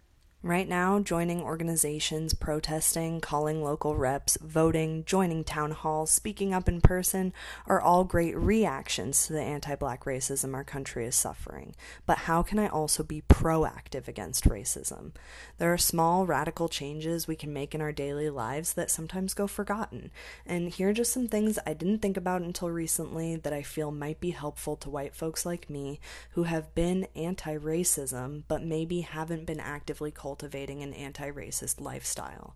My internet cookies are racist.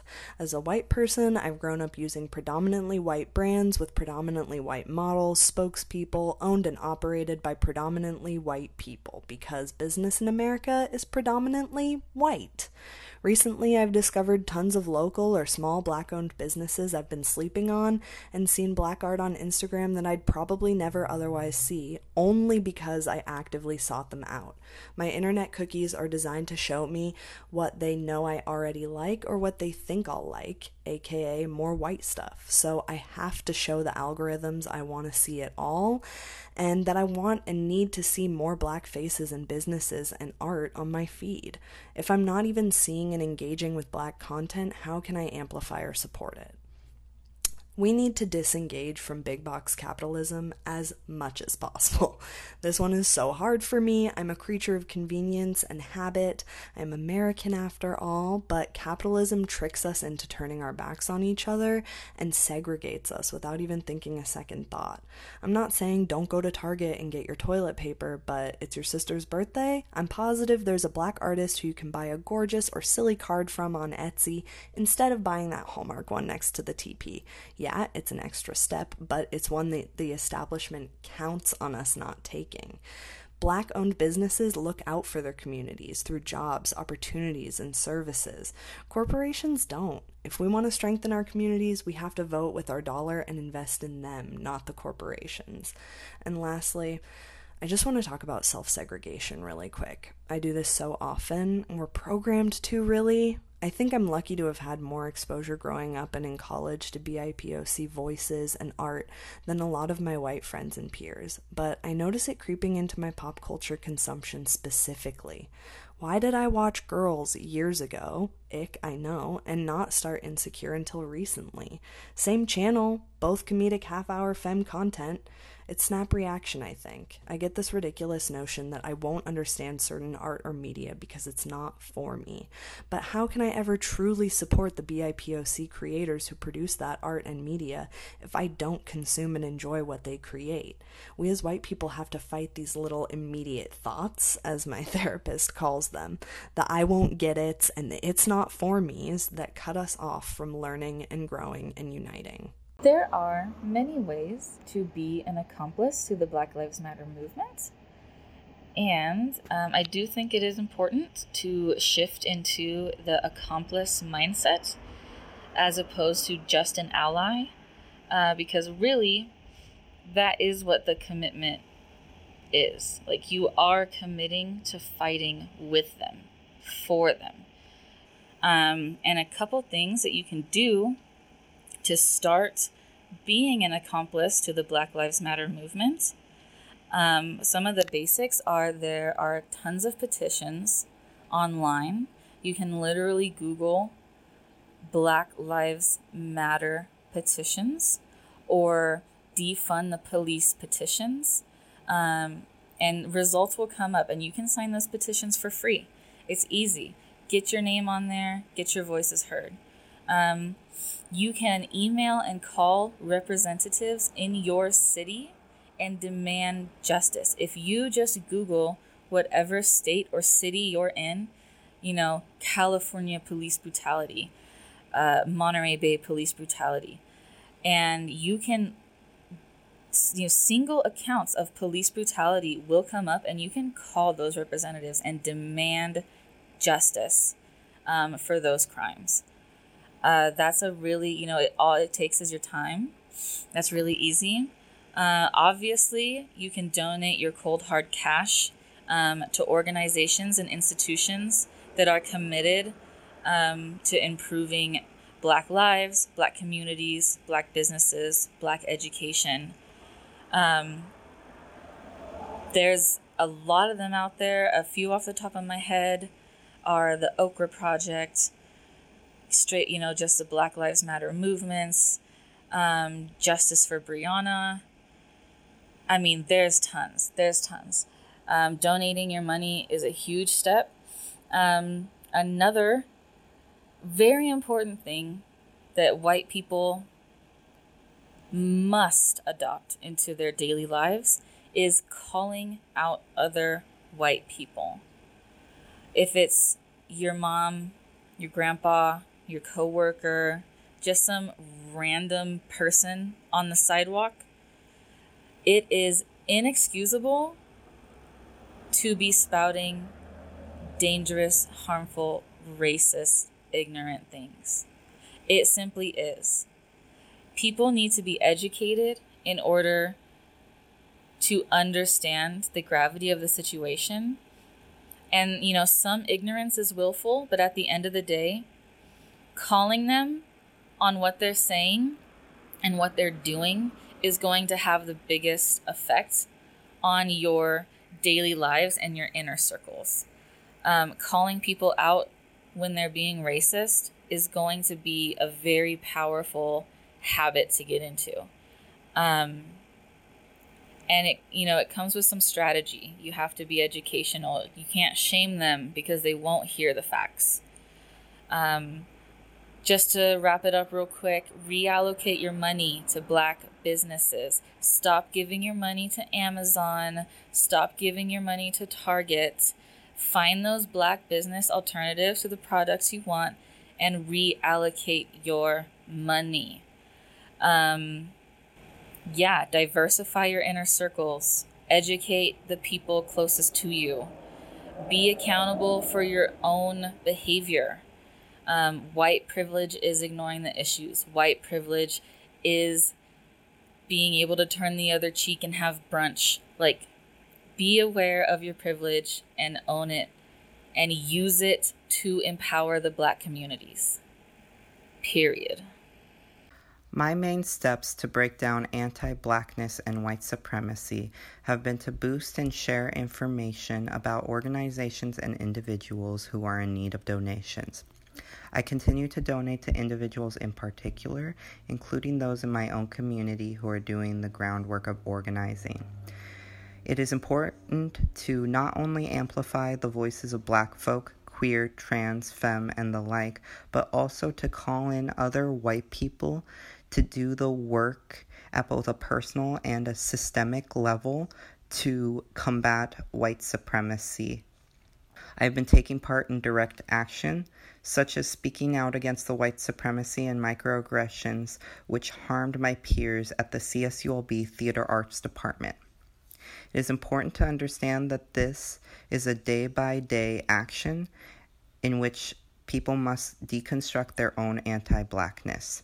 Even in advocate circles, which I consider myself to be a part of, there is still a need to actively challenge preconceived notions of race and community. This can be done by listening, reading, and learning. Breaking down one's own white fragility and becoming a better friend and accomplice is crucial. Some organizations that you can donate to would be the Okra Project, the Southern Poverty Law Center, the Transgender Law Center, as well as SNAPCO and TGI Justice. The last two are doing important work for prison abolition. Some of the best ways I've been able to stay informed through this movement is through social media. You can find a ton of petitions on Twitter. If you're not currently following people who are retweeting these petitions, I suggest just typing in, quote, petition links, unquote, in the search bar on Twitter, and I guarantee you'll have a bunch to go through. Another great resource that I found is through Instagram. There's a page called inthistogether_LA, and they post daily updates on petition links, donation links, dates and times for protests all around LA County and sometimes even Orange County. And in their bio, they have a master link that takes you to a page where you can click on different direct actions, whether it's a GoFundMe link or a direct link to email your representatives about defunding the police. I'll also give you my Instagram. It's at Natalia Annette. I promise you'll find resources, new articles to read, or petitions to sign in my story as well. If you're feeling lost about ways to help or unable to attend protests because of the pandemic, these are some really, really easy from your couch ways to help. I hope everyone stays safe and informed because this movement is going to take a really long time, but we can do this. I'm in support of all Black lives. The trans community must be valued. They are an integral part of our history, and it's time everyone not only acknowledges the massive contributions many Black trans lives have made to propelling the world forward, but respects, loves, and protects their lives as well.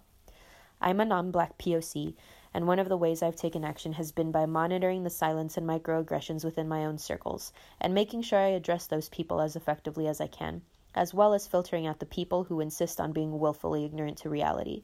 It's every ally's job to put their people in check when it comes to racism. The very least any of us can do is repost and share information we find, and there's news daily, so there's no excuse. There's always something that can be done. If you can, donate, call state officials, send those emails, send those texts. Every action helps. I urge those listening to stay in it and keep amplifying the Black community through your feeds and your stories.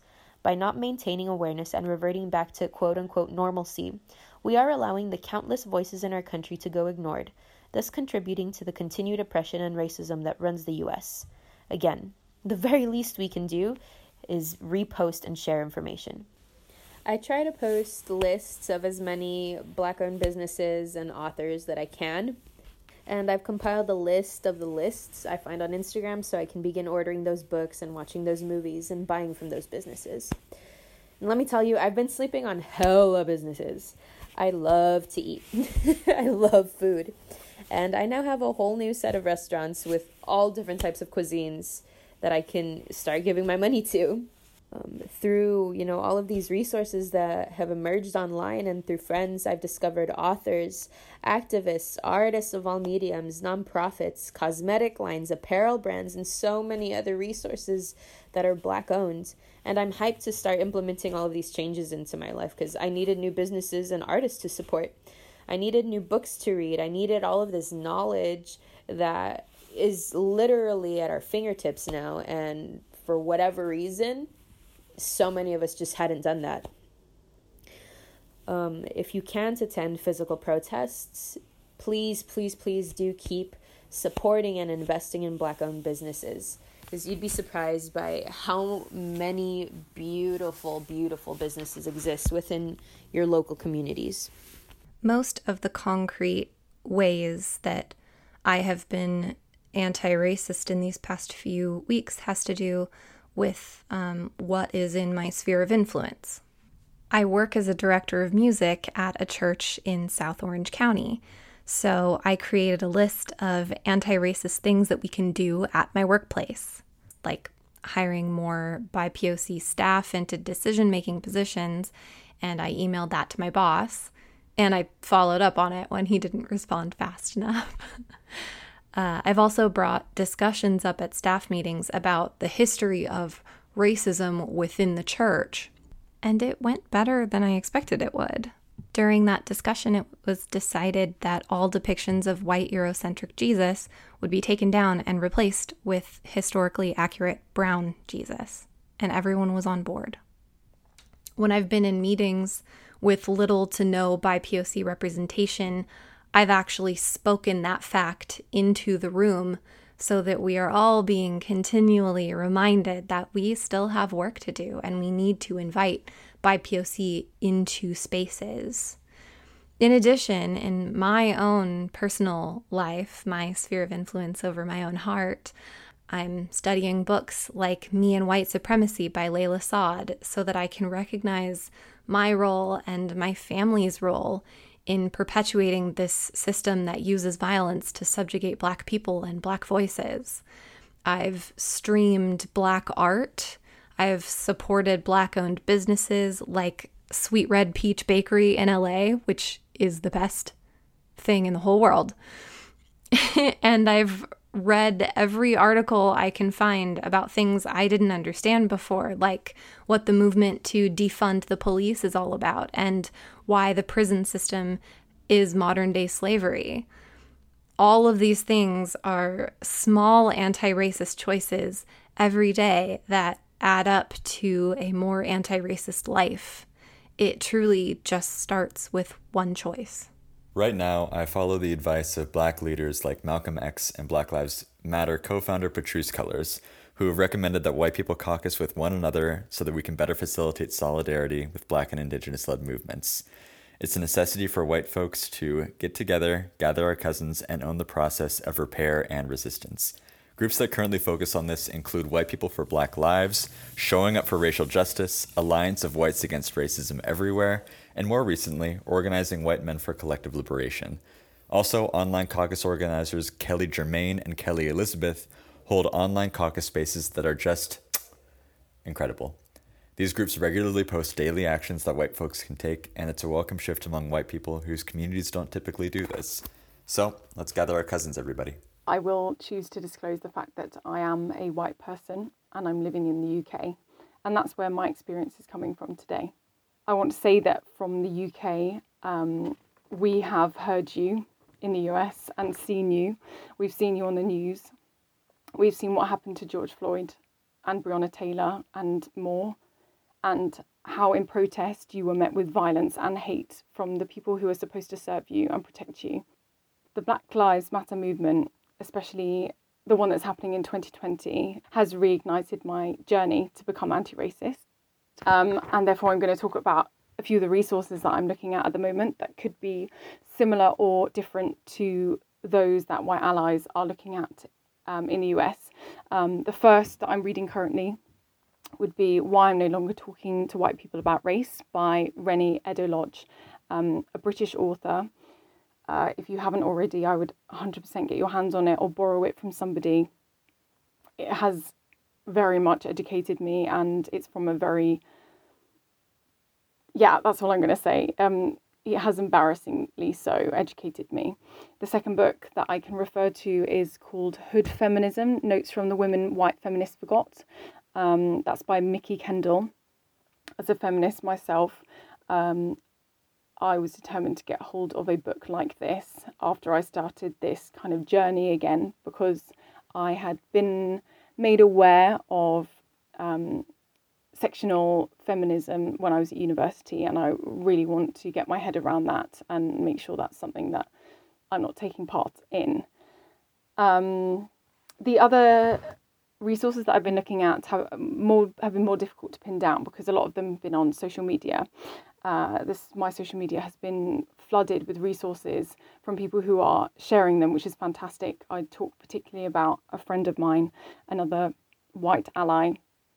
Her Instagram is edcat19, if you'd like to check it out. She has a highlight called BLM, and she's been hoovering up resources this whole time that I've been able to read every day about how to be a better ally, about who to support, about where the petitions are at. A source that she shared was Anti-Racism Resources for White People. It's a document, and in there I found places that I could follow. So sorry, I shouldn't say places, profiles that I could follow to have them pop up on a daily basis for me. And one of them was actually Muslim Girl on Instagram. So that's opened me to more issues outside of Black lives, but people of colour. The other speech that I've seen was by Ta-Nehisi Coates, the author of Between the World and Me, a book he wrote to his son at the time, which was very, very moving. And they have been the majority of the resources that I've looked at. The last one that I'll mention is the play Small Island from the National Theatre. It's on YouTube, I believe, at the moment, which was able to educate me a lot about the Windrush generation. So that is what's happening over here, hopefully, and we will continue to try and make that last as long as we can. And, you know, it's a journey that's going to take a hell of a long time for us. It's systematic, but it's worth it. It's 100% worth it. The last thing I want to talk about is the fact that I hope that people in the UK and the US will also reach out to their Black friends during this time. And I think that's something that we have to remember, particularly. I'm talking once again to white people that are trying to be anti-racist. I would say that it's quite easy in some ways to project this movement outwards onto government, onto leaders, onto big companies, onto people that are outside of our circles. But actually, we need to think about our friends and what experiences they've had and whether we showed up for them in the moment, and speak to them about it and make sure they're okay, and self-reflect really on what we can do better. Thanks to our friends who contributed their voices. If there's anything else you want to know that you should be doing to help this issue, there'll be links to our resources in our details. And you can always follow our Instagram, which is The Educated Actor, in which we have other resources as well as other movies and videos and TV shows you should be watching that ask the hard questions, because that's where we're at, sitting in the discomfort. Yeah, we're gonna keep updating. We're gonna keep updating all of that stuff, and we want to be as current as possible. So just keep a lookout, because that stuff will be a evolving thing. It's an important time, guys. It really is. And just to add, we will be having a Black artist for our What's the Tea. We are officially stopping or postponing our journey with Julia Cameron's The Artist's Way. We felt like this was a bit more important, and we want to uplift Black voices. So our What's the Teas are going to sound a little different, because there's going to be different folks on there talking about their careers, what they've experienced, really just anything. But, you know, we want to make sure that as a podcast, we're also committing to providing more voices for Black folks. So yeah, that's exciting. I can't wait for that. That's gonna be I can't wait. It's gonna be good, especially with the few people that I know that have gotten back to me and are really excited about it. Like, it's going to be really nice because you're getting a whole lot of different perspectives. And it's going to get a lot of great. education from the educated actor, ladies and Yeah. gentlemen. It's hashtag Black Lives Matter, not All Lives Matter. That's a given. Yes. That's a given. Exactly. So, and also, if you say All Lives Matter, you suck. If you tell me All Lives Matter after I watch a video of a Black man dying, you permanently are an awful human being. Absolutely. You can suck it. Are that Black life was a life. So you were deleted. You're not canceled. You're deleted. So let's recognize that life. That's what this is about right now. So anyway, wow. I'm like, I don't even know how I feel right now. Like, I feel like calm, but like anxious in a good way, if that makes sense, just because of like what we're just like the what we're in right now, and what, like, just being a part of history, right? And just watching it play in front of us, and from this perspective, like in our podcast and what we're doing, and how we want to just, I don't know, help, recognize, support, just show up, so it's going to be really cool, guys. This is going to be a very unique educated actor experience for the next couple of months, and we would love your support, and we'd love to support Black lives, and it's going to be a great time. Yeah. So, I mean, is that it? I mean, you guys know the deal. You guys know to go to the educated actor, start looking at it. You guys will be, we just told you what you're going to be seeing, in the next couple of months. Please tune in on our Sundays. Please listen to us on Thursdays. When does this one come out, guys? Thursday. I'm like, like this. Thursday. Yeah, it comes out on Thursday of the month of June. We are in June. What month is it? We don't know what year is it anymore. So you'll see us for the next episode of June. We will, whatever that is. Just keep thinking about ways you can practice anti-racism in your life, whether it's calling out folks or,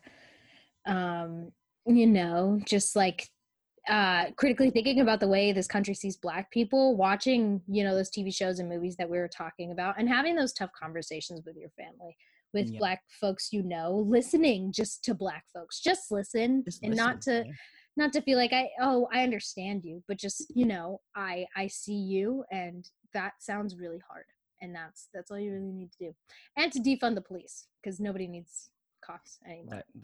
If only we had that kind of money to be like, and NWA, fuck the police right now. Like, but yeah, guys, you guys know where we are. Email us, just slide into our DMs if you guys want to have a conversation. We are definitely here too. We want to be that outlet too, to have these tough conversations. I know all three of us have had that conversation in some shape or form. So, that's what this time is about. And please, reach out for any kind of thing, because you will get 3 different perspectives for sure from all 3 of us, and our experiences with this. So reach out, talk to us. If you guys don't have anybody to talk to get educated or whatnot, we can either talk to you or point you in the direction of a resource, whatever. So send us your questions as always. Give us feedback. Rate and review. Yeah, rate and review us. Rate and review. Bam. Because we deserve it. Yes. And with that said, we're going to get a little shut-eye. Thanks for listening, guys. I'm Matt. I'm Caroline. And I'm Natalie. And this has been Tea Time with the Educated Actor. Maybe that should be the most. It's funky. It's bam. Bruno Mars would be happy about it. Oh my God. Can we let that be the intro to the next one? Just for fun. It's funky. Bye, guys. Hey guys, it's Matt from The Educated Actor, and during this time of change and important movement, I just want to encourage love and wish you all a happy Pride. Happy Pride. Happy Pride, y'all.